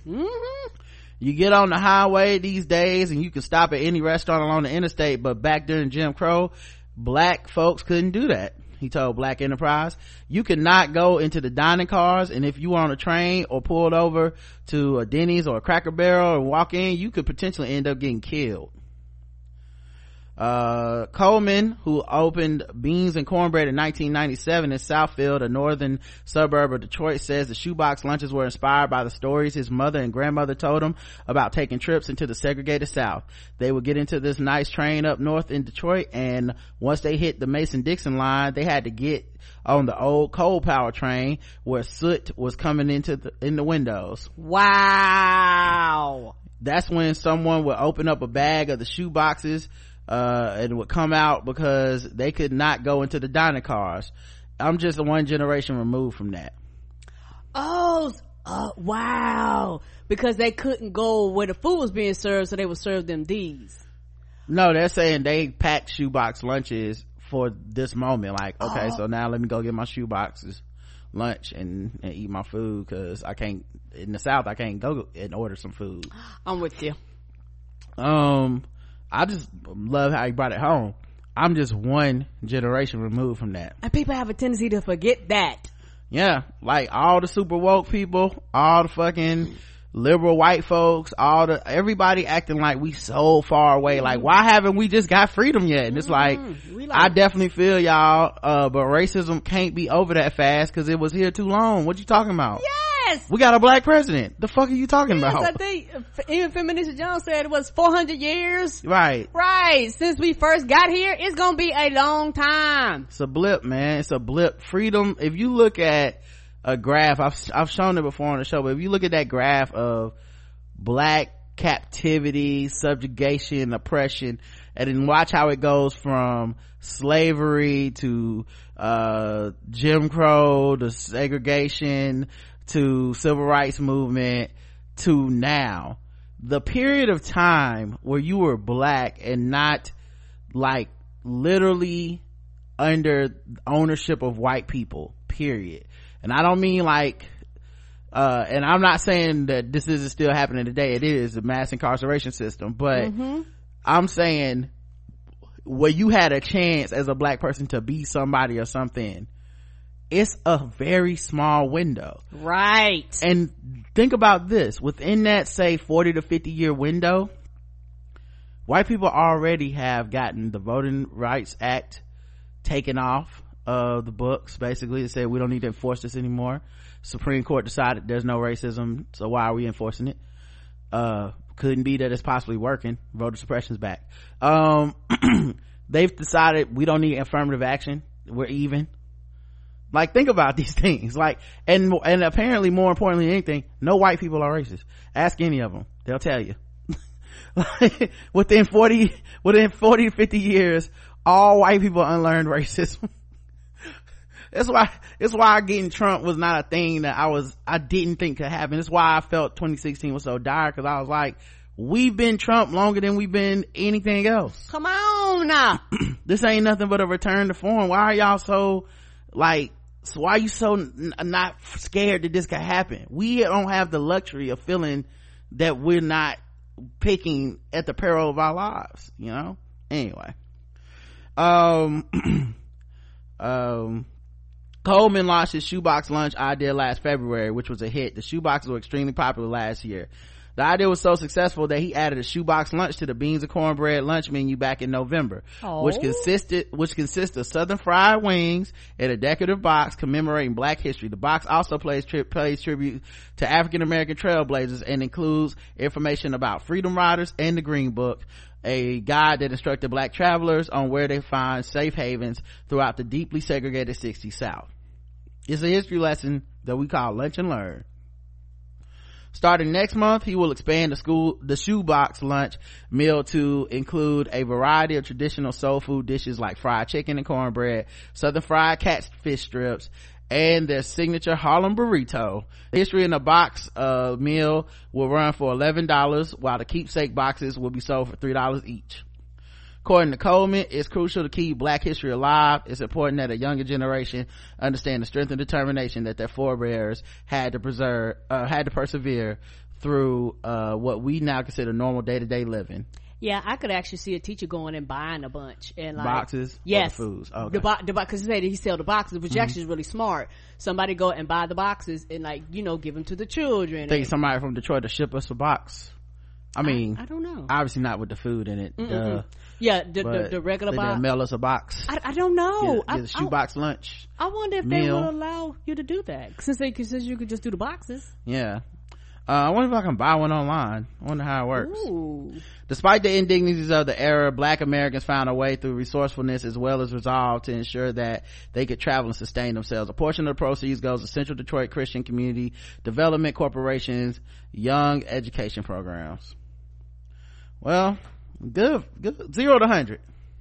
Oh, I'm not fucking with it all. That's a 0 for me as well. Isn't that nice? I feel like this was a good place fucking with Black stop. people that we just did not get a lot of fucking with us. Like, Nick Cannon's thing was at least a little funny. Yes, it was. I was more fucked with by how that dude did B Smith than anything else, to be honest. So, let's go ahead and get out of this segment while the getting is good. Come on.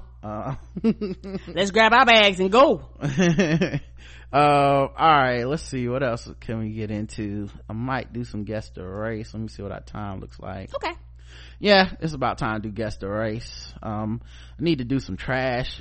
Maybe we'll get to some next week. Okay. I feel like I'll do some quick trash. I'm not gonna play the sound effect. Here's some quick trash. Sundance, where Weinstein was king, is airing a film chronicling his fall. Oh, but what about, so we do Surviving R. Kelly, well, what about Mute Weinstein? Google is your friend. Yes, he also lost a bid to pause class action lawsuit from female accusers. So for all R. Kelly, they only do this to black men, keep that same energy, please. Yeah, and I think I want to say California, I think that because of the bullshit he was doing, and he had a lot of this shit written in clauses, they banned it where they go, no, what you can't do is have clauses that talks about sexual assault and you getting away, and no, that bullshit can't be in there no more. Chris Brown was detained in Paris after a rape accusation, but then he was released very quickly, and the police dropped the charges and apologized to him, according to Chris Brown's people. Just another time of him being accused of sexual assault that, this time the police are saying, the reasoning for the police letting him go is that they're saying the woman didn't tell anybody at the party, so they can't corroborate her accusation. And, and also it's France. So, France is a little bit different with their culture about sexual assault and men and all this shit. So I don't know what happened. I do know afterwards he was he was at his concert selling his signature Bitch Be Lying t-shirt that he has. Now he's been selling that shirt, this Bitch Lying t-shirt, he's been selling this shit since before, I think since that woman was in his house and accused him of having a gun or waving a gun around or some shit. So anyway, just stay in some shit consistently. And ain't shit, like, this is trash, but y'all probably already knew this news. Twitter is indeed toxic for women. So if you guys are wondering where the hard-earned grants that go to study things are at, it's proven obvious. And by the way, I'm not mad at whoever had to prove this. This is just, it was obvious. If you have women that are your friends, right, that you listen to, you know it's the truth. Don't fuck around, have blue check mark, you really getting harassed. You should already know it's the truth, but unfortunately there's so many people in denial. I get why you have to do a study like this, but yeah, I could have told you that anecdotally, so all right, now we can get into some guess the race.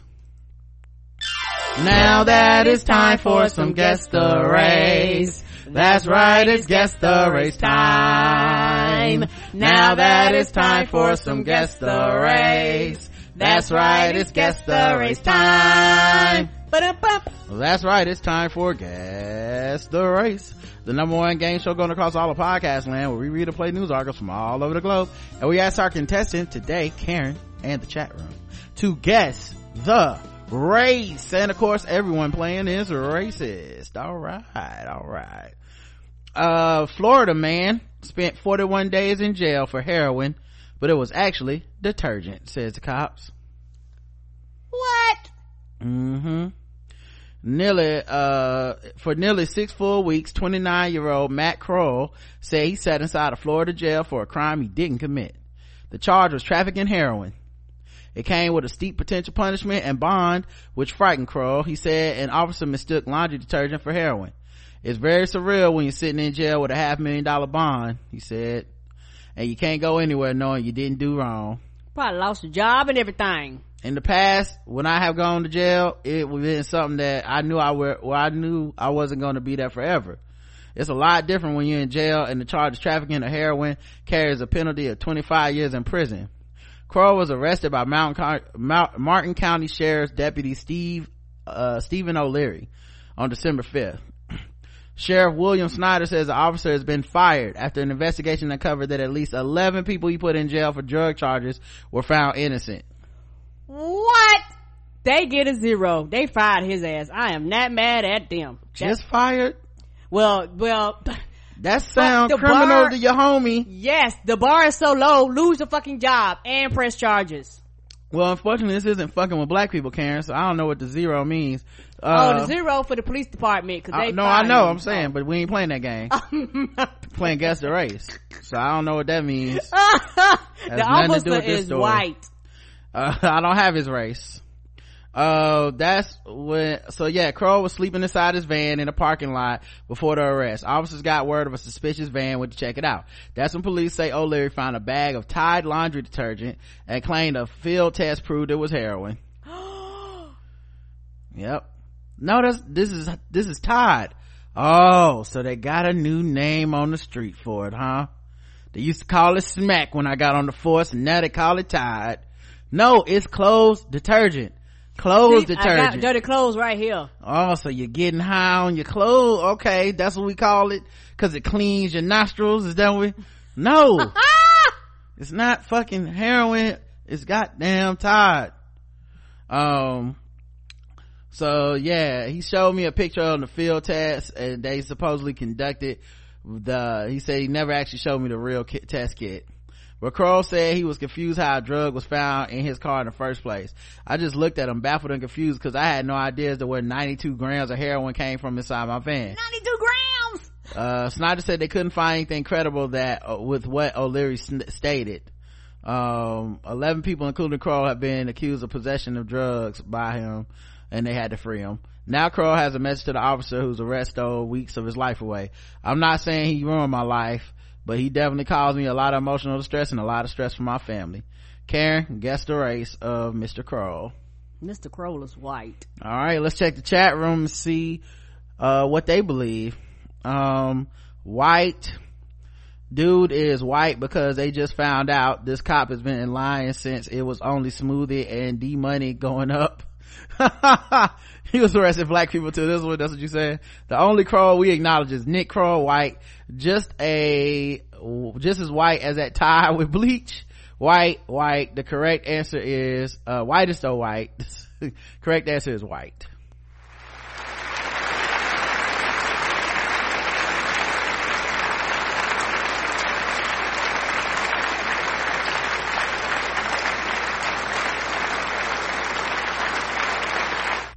And you know what? And I do agree with them.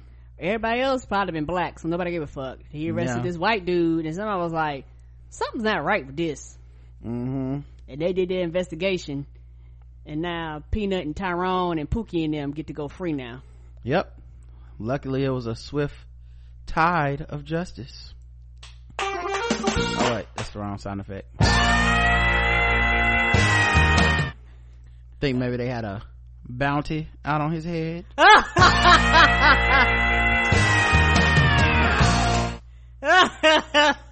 Maybe in jail his cellmates were trying to snuggle.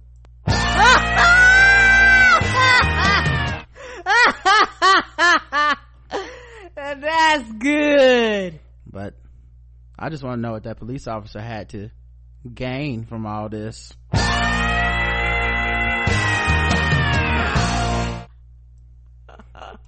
All right. That's all I got.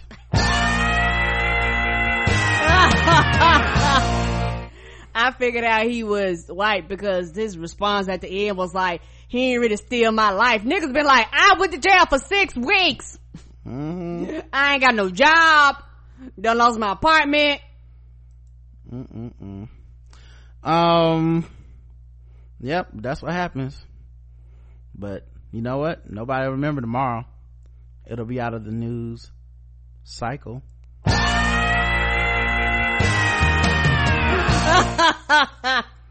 Maybe they're trying to get him for money laundering.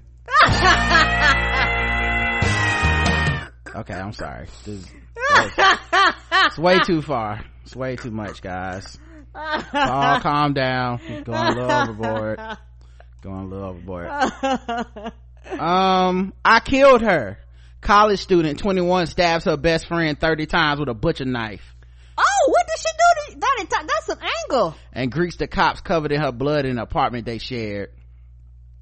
A college student is broken down in tears in her mugshot after she was arrested on suspicion of stabbing her best friend 30 to 40 times in the apartment they both live. Suspicion? Luisa Inez Tudela Harris Cutting, 21. Ooh, what a name. It's a lot of names. And Cutting as a last name is on the, I don't even Jesus. On gold. Last name, lucky your last name wasn't shooting. Right?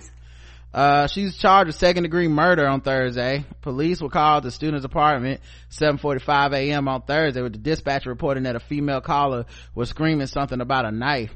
When they arrived, officers were greeted by Cutting, who was covered in blood, and turned around, placing their hands behind her back, saying, "Arrest me." When asked why they should arrest her, she said, "I killed her." Inside the apartment, officers found a grisly scene. Alexa lay on the floor suffering from up to 40 stab wounds. A butcher knife was sticking out of her mouth. The butcher knife was sticking out of her mouth. She was pronounced dead at the scene. Police found Alexa's cell phone under her left hand, and they took a black serrated knife off her body. Search warrants indicate the officers took the phone and knife. Police also seized pills, smoking devices, and grinders from Cutting's bedroom, and a brown chalk-like substance from the kitchen. She must have been, I don't know, fucking with some drugs. Friends.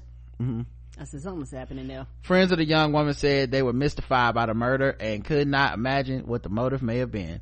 "I'm lost for words, to be honest," Shelton Lewis of Radford University Jr. told WDBJ TV. He lives just a few doors down and said he knew both girls. "I really want to know what was the motive behind it, because they were best friends since freshman year, and that was in 2016. Now it's 2019 and this has happened. I thought we were all going to graduate next year." Yeah, she did graduate to murder. Good grief. Both girls are extremely active on social media, leading to ample record of their close friendship and a chilling hint at the dark turn it apparently took. "I met this girl 2 years ago online, and somehow we ended up living across from each other for over a year. This summer she was equivalent to my mom," Alexa wrote of Cutting in an Instagram post last March. She continued, "Unimaginably, she still puts up with me, and now we're living together next year. Love you, Lou. More, Lou. Everyone pray that we don't kill each other this year." Oh my god. Wow. Y'all, no. What else she say on that? She'll never stab me in the back 40 times. Come on. Like this post, please. Oh man, this is insanity right here. Right? Yeah.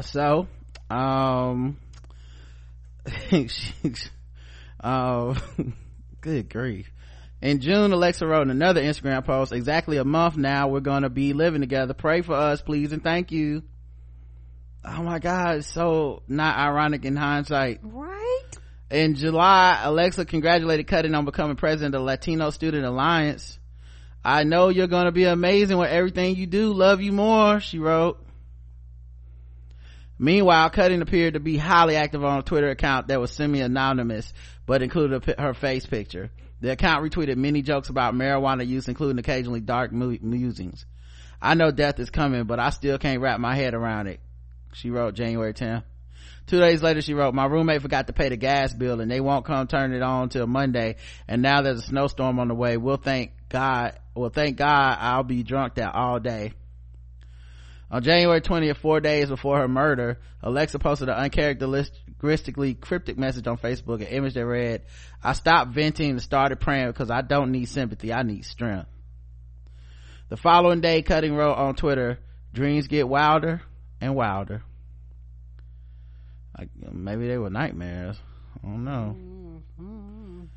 Alexa was from nearby Roanoke and was pursuing a degree in psychology with plans to graduate next May. Cutting lived in Jeffersonton in Northern Virginia, but also appears to have roots in Texas. Radford University has said that she is on an interim suspension, but refused to say whether the suspension resulted from the murder charge or predated it. University President Brian Hemphill sent a campus-wide email Thursday saying this is a difficult day for our campus and our community. On Friday, he sent out another email writing, Alexa was very involved on campus, was a proud member of several organizations. Like every Highlander, Alexa had a full life ahead of her, life poised to make a great impact on those she would have encountered, the career she was pursuing, and the communities in which she would have lived. The university has called in grief counselors that will be available to speak to anyone who needs them. Cutting was due to be arraigned on Friday. It was unclear whether she had an attorney speak on her behalf. The case is Radford's first murder charge in 8 years. Karen guessed the race of the killer, allegedly. What was her long ass name? It had like 6 names. Luisa Inez Tudela Harris Cutting. I'm gonna go Latinx. All right. Let's check the chat room. Latinx, white Latinx, with a friend like that who need enemies. Latina, building a wall around this bitch. Latina, Jesus. Latinx, her name is Cutting, sounds like a known it was fitting to be a problem. Latinx, Cutting remarks weren't the only sharp thing about her. Latina, they're gonna build that wall to Porter, anything for Selena's. Oh, Mexican. Oh, no. Amanda Knox said, bitch, what's wrong? What the fuck wrong? And with you stabbing someone 30 times, white Latinx.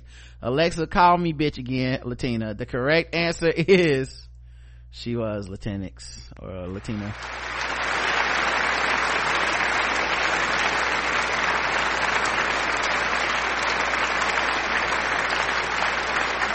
I don't think anyone missed that one. I mean, she was the head of the Latino student union or something like that, so Latino student union, so maybe y'all took it from the context clues or them first 3 names. She did look sad in her mugshot though, like she couldn't believe she stabbed her too. This is like the nightmare for the internet friendships, right? Oh man, having gone through this, it's so scary. And you just like, oh, you were cool on the internet, what happened? Don't stab me. Oh, please don't. Oh no, I don't want to live with you. And they lived like they were best friends, all these pictures together. They both were gorgeous. So the option of one of them moving out wasn't a choice? Who knows what the fuck could have happened.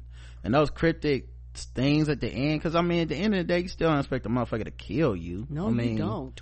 Yeah, we had some problems, but like, nigga, you want to go to jail for the rest of your life to prove a point to who? 30, 40 times. There was some anger behind that. So something was going on in the relationship because, from, what I hear, from the, shows we be watching, how when people fuck people up that many times, everybody go, nah, this was some passion. Yeah, and I mean, you could tell in them last couple of posts they had, the tension was so thick you could cut it with a knife. Yeah, for my man.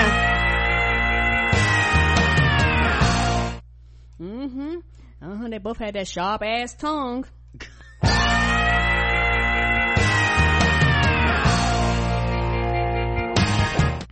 They were cutting each other down to size.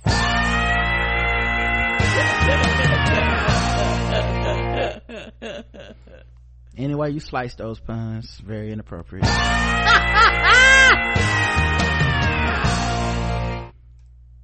They should have just sat down and chopped it up. Come on.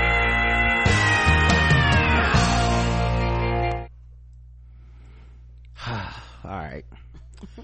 You know what her favorite movie was? What? Blade.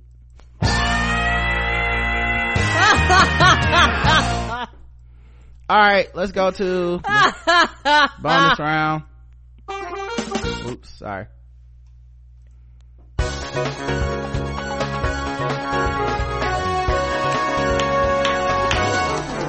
Double the points and the race. Double the points and the race. That's right. Double the points, double the race in the bonus round against the race. So far, Karen is 2 for 2. Yes. But can she make it 3 for 3? I'ma try.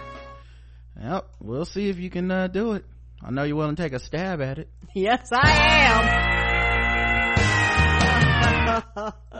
am. I might be 3 for 3 no matter how you slice it up. Sure. Why not? I could help myself. Not the sharpest ones, but all right, we both repeated ones at the end. Right? All right. Like they say, you ain't got to be the sharpest knife in the drawer to cut. I guess. Here you go. Even butter knives cut something, so yeah. Okay. South Carolina teen faked his own kidnapping to get $130 from his mother. What? A Sumter man is accused of blackmailing his own mother after he led her to believe he would be killed if she didn't pay $130. South Carolina, I'm assuming. Yes, South Carolina, Sumter. Yeah, that's in the middle of nowhere. Emmanuel Franklin, 19, of Sumter, was arrested on January 24th, charged with blackmail. Deputies say on January 22nd, he caused his mother to believe he would be killed by his kidnappers if she did not put $130 money into a small box on Bagnell Drive. Franklin's mother told deputies, his rates are pretty low. Yeah, that's some, I mean, I get the strategy, because it's almost like at those prices, how can you not? You know, like if you kidnap somebody, like, let me get $100,000, like, oh, it take time to get that. I don't know if I got that. But if you kidnap somebody and say, let me get $130, like, I'll pawn something.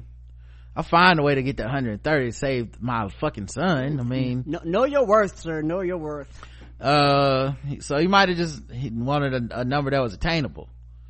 Either that or he knew he wasn't shitting. His mom would be like, $250, keep him. Right. Let that motherfucker die. Don't be calling me up here after you do it either. Don't be playing on my phone. Franklin's mother told deputies she received a call from her son and an unknown man from a private number January 22nd. The unknown man reportedly demanded she put $130 in the mailbox. Unknown man, that was him changing his voice. Or your son will be killed or hurt. Franklin reportedly later told officers he made up the story to get $130 from his mother. Guess the race of what's his name? Emmanuel Franklin. White. Karen's going with a white. Let's check the chat room and see what you guys believe.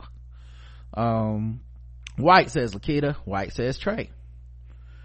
Ignorant ass Negro, says Joe.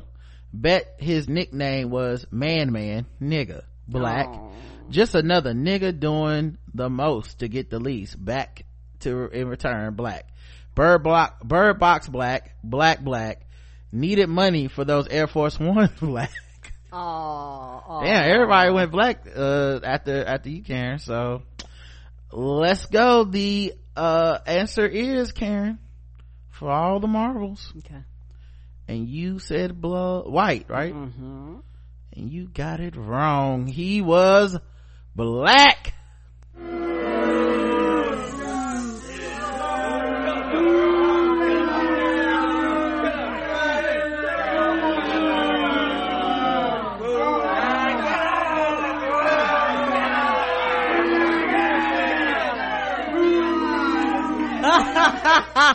Some of you did get it right. I thought about it, Emmanuel.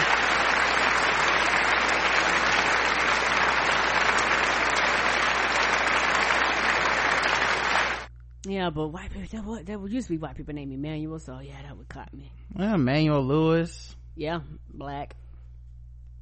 So I don't know. All right, let's go to sword ratchetness, guys. Now that Karen's blown her perfect score, I know, just couldn't believe every other thing about that story said black to me. $130, yo mama. I mean, come on, guys. All right, sword ratchetness time. Some other people said white too.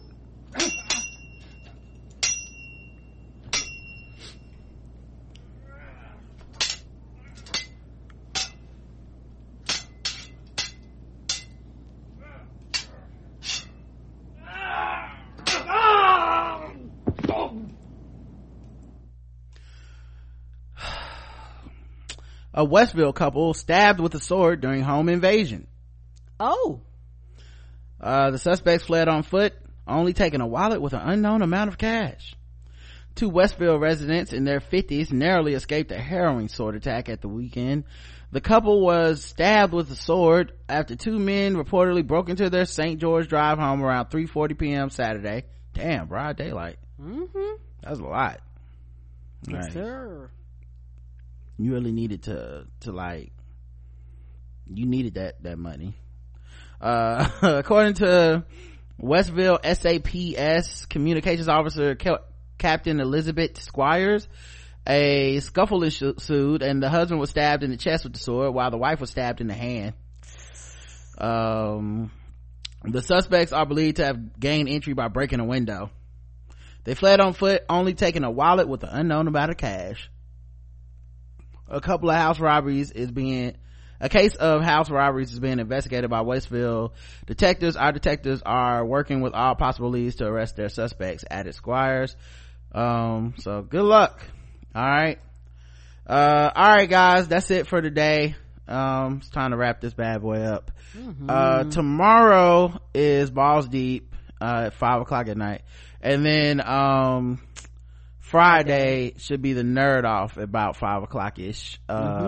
So yeah, we'll see you guys then for premium people. Everybody else, we'll see you Saturday for Feedback Show. Until then, I love you. I love you too. Mwah.